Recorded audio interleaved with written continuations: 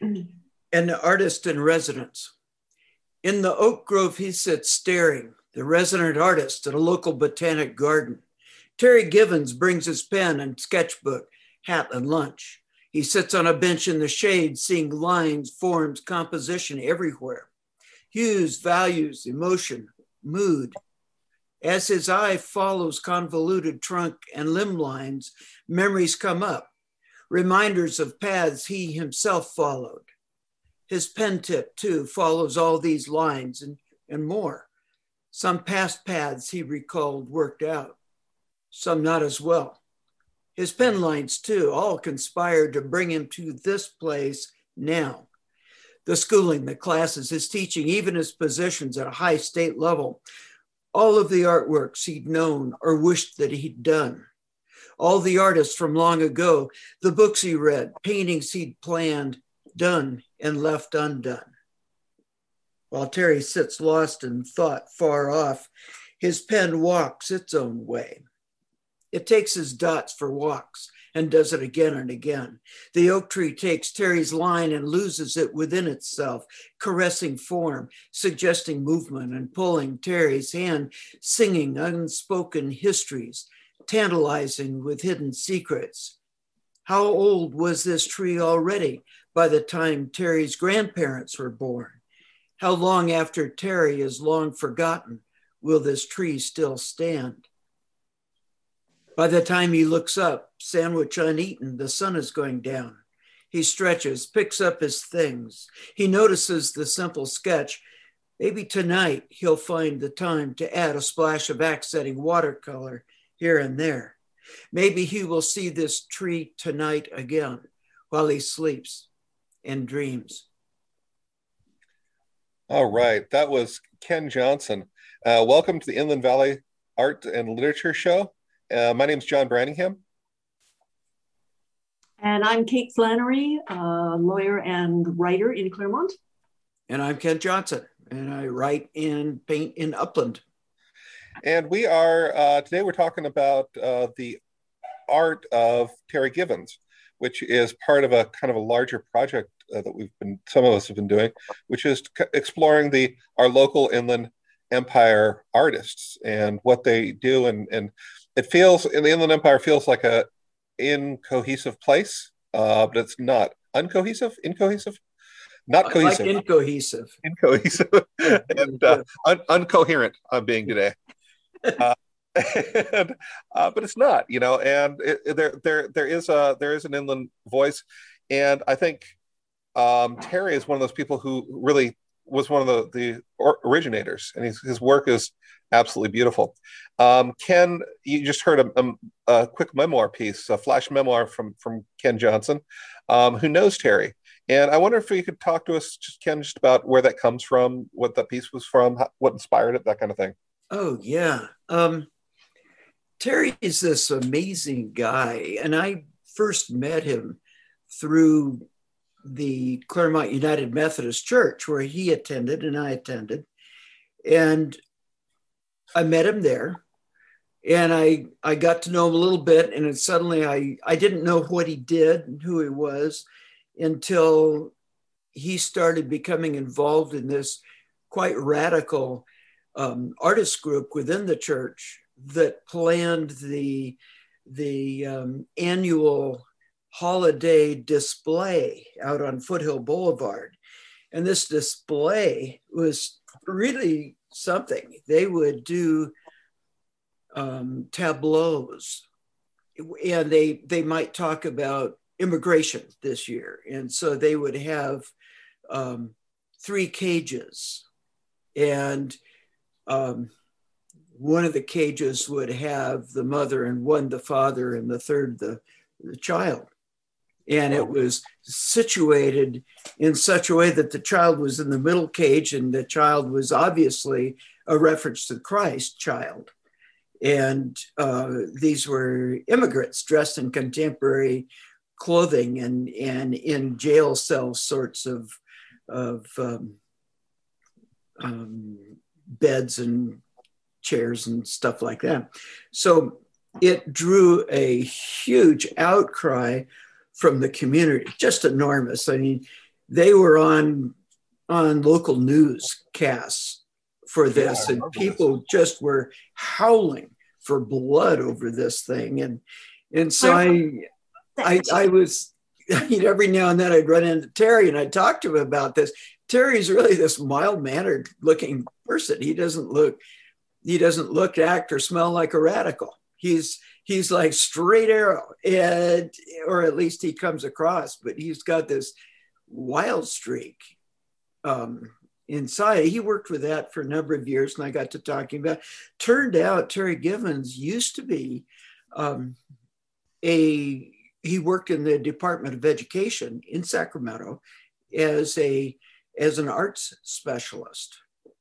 And so that's where he got his that's where he was most of his career. He does fantastic things. And so he retired, and I got to know him yet again in a different capacity, and started running into him up at what was then called the Rancho Santa Ana Botanic Gardens. It's now called the California Botanic Gardens. And there's Terry as an artist in residence. And he would do just kind of what I described. He'd go sit in the garden and draw. He'd make sketches, and then he would come back and touch them up a little bit and put splashes of watercolor. And so the result is they don't look like ancient Japanese prints. They look contemporary California, but they act like ancient Japanese prints. They act like Zen paintings, Zen waterbrush paintings, where some natural place is depicted in minimal and slightly stylized ways. And he's had a total of 4 books that are called Prayers in the Garden. And they don't have a word in them. It's just these sketches.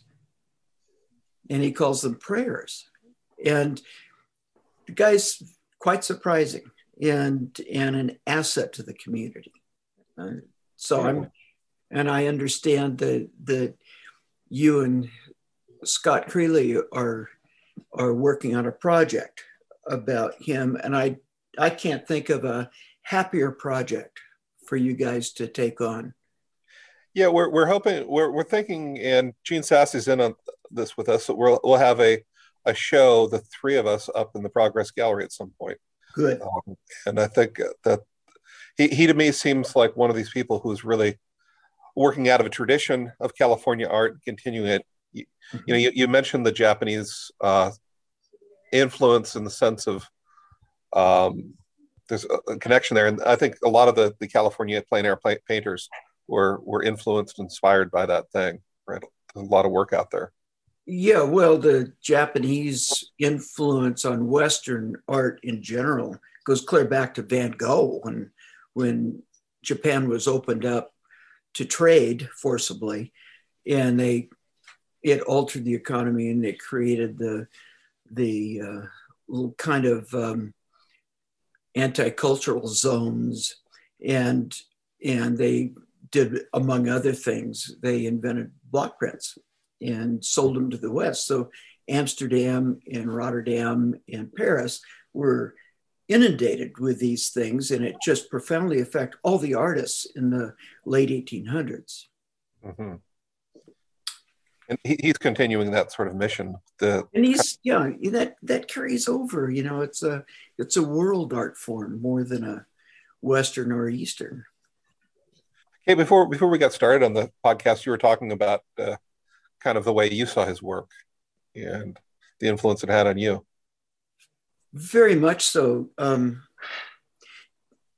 Terry is, like I say, he comes out of that tradition of California art that was influenced by the East and that affected me. And so I've really enjoyed this opportunity of being affected by him when he does a print or a drawing in the Botanic Gardens. They're very, very simple. He doesn't put stuff in the sky, and he does minimal line drawing and conveys mood with a flowed in watercolor, and it's done.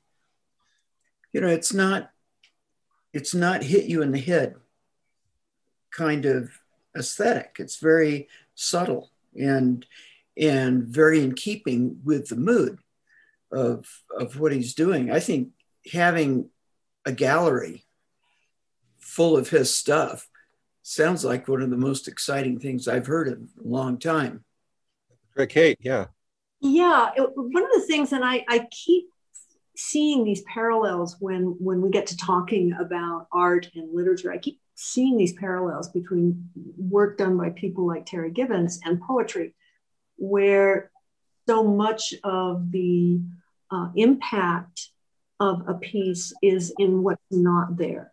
It's in the space in between. And, coming from a musical background, you see it in music as well. It's not just the flow of notes, it's the pauses or the surprises or the breaks in rhythm or something like that really keep your attention focused, obviously, but also draw you in, which I think is what's so remarkable about what Terry does. Well, if you think about art and poetry, and you think about Terry Gibbons, he reminds me in a spiritual way to William Carlos Williams. And I think of the Red Wheelbarrow poem, which goes, "So much depends upon a red wheelbarrow glazed with rainwater beside the white chicken." Okay. Mm-hmm. Well, you know what makes that poem? That poem doesn't work except for the first line. Makes everything work. So much depends, right? In other words, I say this is significant, and then we as people fill in the significance, right? And which is kind of what he's doing too. He's drawing our eye to color and saying, well, here's a place of signification. I might have just made that word up.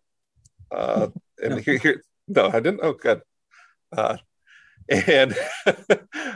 I find that absolutely gorgeous, right? I think you find that in flash fiction as well. Flash fiction is sort of the ultimate manifestation in fiction of Hemingway's iceberg theory. Yeah. And I think this too. I wonder if we could make an argument. He's really using that theory, that iceberg theory, to convey a sense of something. I think absolutely you can make that case. It's imagist art, which corresponds with imagist poetry. So the more abstract a piece, interestingly, the more concrete it becomes. Uh-huh. And did you ever have a chance to talk with him about his art? He sounds like he's a quiet kind of a guy, but you're an artist, he's an artist. And I'm wondering if you ever got into some quiet talk about what he does and how he does it. I've been very frustrated with my relationship with Terry in that regard, because I want to talk. And he just doesn't want to waste a lot of words, He'd rather draw about it. This just brings up a side issue for me. It's I spend a lot of time with writers and I spend a lot of time with artists, and I always feel a little uncomfortable with the artists because they're not verbal in the way writers are. Yeah. And it makes me feel like everyone's angry, but of course they're not angry. It's just they don't talk, They're withholding. Yeah, that's what I get out of Terry. He's the perfect stereotypic artist in that sense, only 10 times more so. Sorry. Yeah, keeps brilliant eye contact. His body language is perfect. He nods very acutely. But damn, you can't get nouns and verbs out of him. It's funny. You know, and he's very spare on the adjectives, adverbs as well. Well, there's gutturalisms, you know. But if it's like his art, then, you know, he's probably using 2 or 3 words to say more than the rest of us can. Absolutely. And timing. Uh-huh. Yeah. You know, it's, I didn't know, I was really interested and excited about that piece he did on Foothill Boulevard, and I guess other people did it with him. I didn't know that was him, but it's in keeping with what you're talking about, because there wasn't much there, but it made a huge impact. I mean, absolutely. There was no statement. Mm-hmm. A written statement up there. I think there was a biblical verse or something, which just sort of grounded it within the Christian tradition. Yeah. And that's what really flamed most of the polyester Christians who drive by and get out and jump up and down and spit and yell epithets. And it was just really ugly. But they didn't need to do that. The image itself spoke volumes about the tradition of the church, about the theology of the New Testament, and about current events. Yeah. And they let the audience, that hateful audience that came by, they would let them do the talk. You know, their reaction is part of the art as well. Exactly. You know, that is as much statement as anything else. And that's a very imagistic approach. Yeah, and what's really interesting to me too is that everybody understood what was being said. I mean, there's nobody who got something else out of it. Everybody knew. And I think that's the sort of the proof of the power of that kind of communication, where everybody really understands. You don't need the words. Nobody needs to explain it. You know, a lot of abstract art just leaves everything open for interpretation. In this particular case, there could be interpretations made, but they were like subscript interpretations. They were nuances, and people might argue about whether such and such was accurate or something like that. The main story was just hit you on the head, clear. Absolutely. And it's getting right to that Bible verse, and it's Matthew something, I think. Whatsoever you do to the least of my brothers, that you do unto me.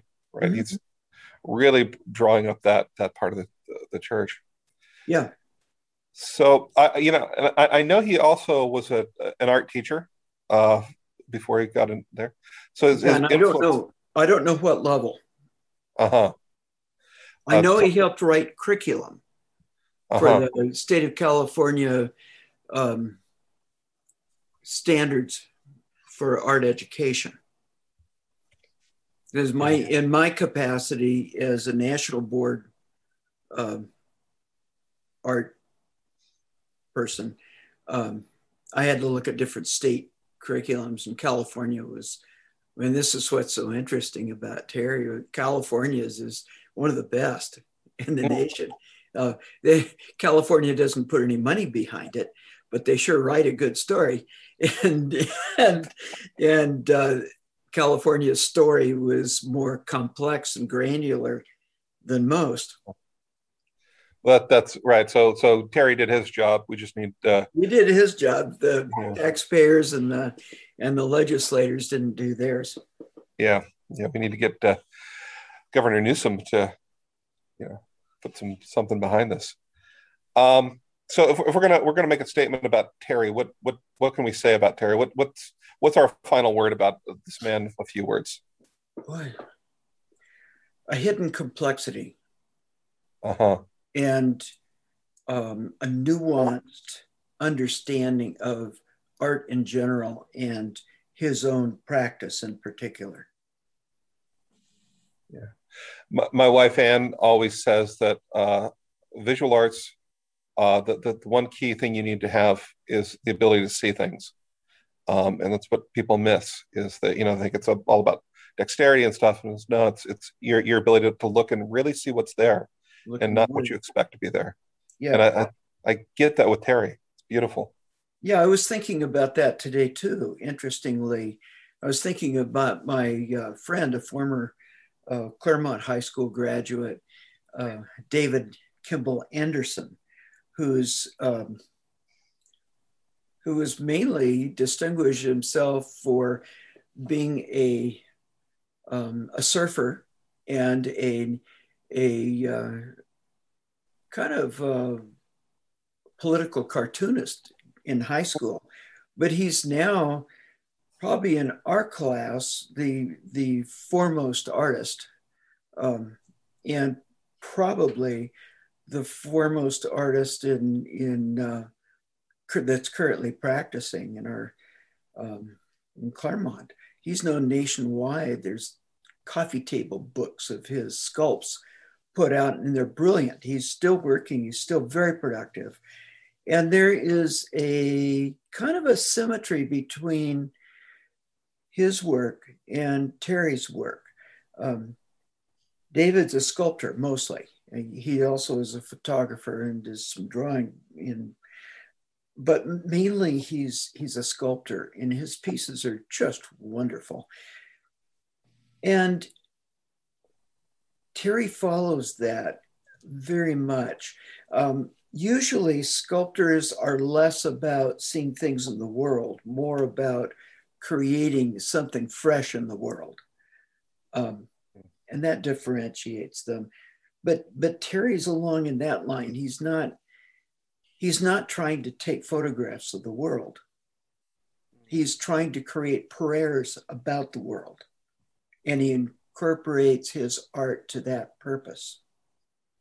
Prayers not in the religious sense, but prayers in the spiritual sense.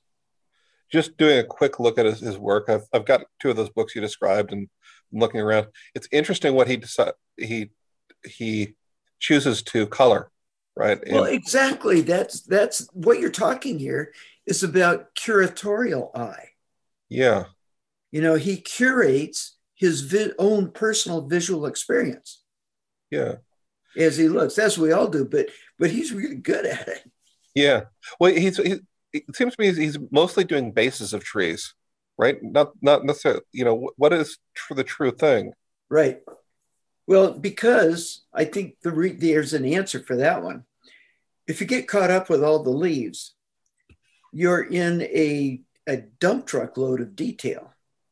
Whereas if you do one single trunk, you're doing two lines and some shading between. Uh-huh. You can't do that with leaves. You can do leaf masses, but then that's not the kind of work he does. He's does very clear images of single things within a complicated context. Mm-hmm. That's great. I felt like I cut you off there, Kate. You were going to say something. Oh no, I was just going to say that in the works that I've seen of his, what always strikes me about his applying color to the pen and ink or the sketches is that he really seems to find the soul of the place that he's painted or that he's been in, and then the color kind of blooms from there. Right. And it never extends out to the edges or never, you know, is fully colored, but it's just there's something about where he starts to put the color and things flow from that I find really remarkable and very beautiful. That's great. Yeah. Yeah, I absolutely. And we talk about the color blooming. I feel that. I really understand. After seeing his stuff, I really feel what you're talking about. And as an artist, I got to say that sometimes his color is absolutely counterintuitive. It is not the color you see in nature, but it's the color you feel there. Yeah. Yeah, that's I'll come down sometimes and talk to Anne while she's doing color pencil. Yeah. And so what are you drawing? So I'm doing the sky and she's got like pink.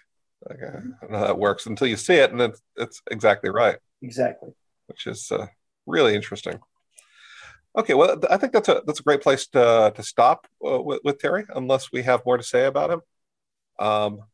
I would like to know just one more thing, John. When you and Scott have conceptualized this, what is the writing going to be? Is it going to be poetry? Is it going to be stories? Is it going to be vignettes? Yeah, well, Scott and I for a very long time have been trying to find a project together, right? Because we're old friends, and we're both writers. We do this stuff, and we had he and I both have a love of philosophy. Mine's more religious than his, and so he's Nietzsche, and I don't know, John Lacrosse, and we were going to go in there and write little story vignettes, and that was the plan. We're looking for a project where we could do that, bring in sort of philosopher per thing. And then we saw his work and we said, no, poetry, because it's just and really imagistic poetry and really sort of tightly controlled stuff. And I know Scott's been planning some stuff. He wants to talk about that which is left intentionally unfinished. Good. Which looks really interesting to me.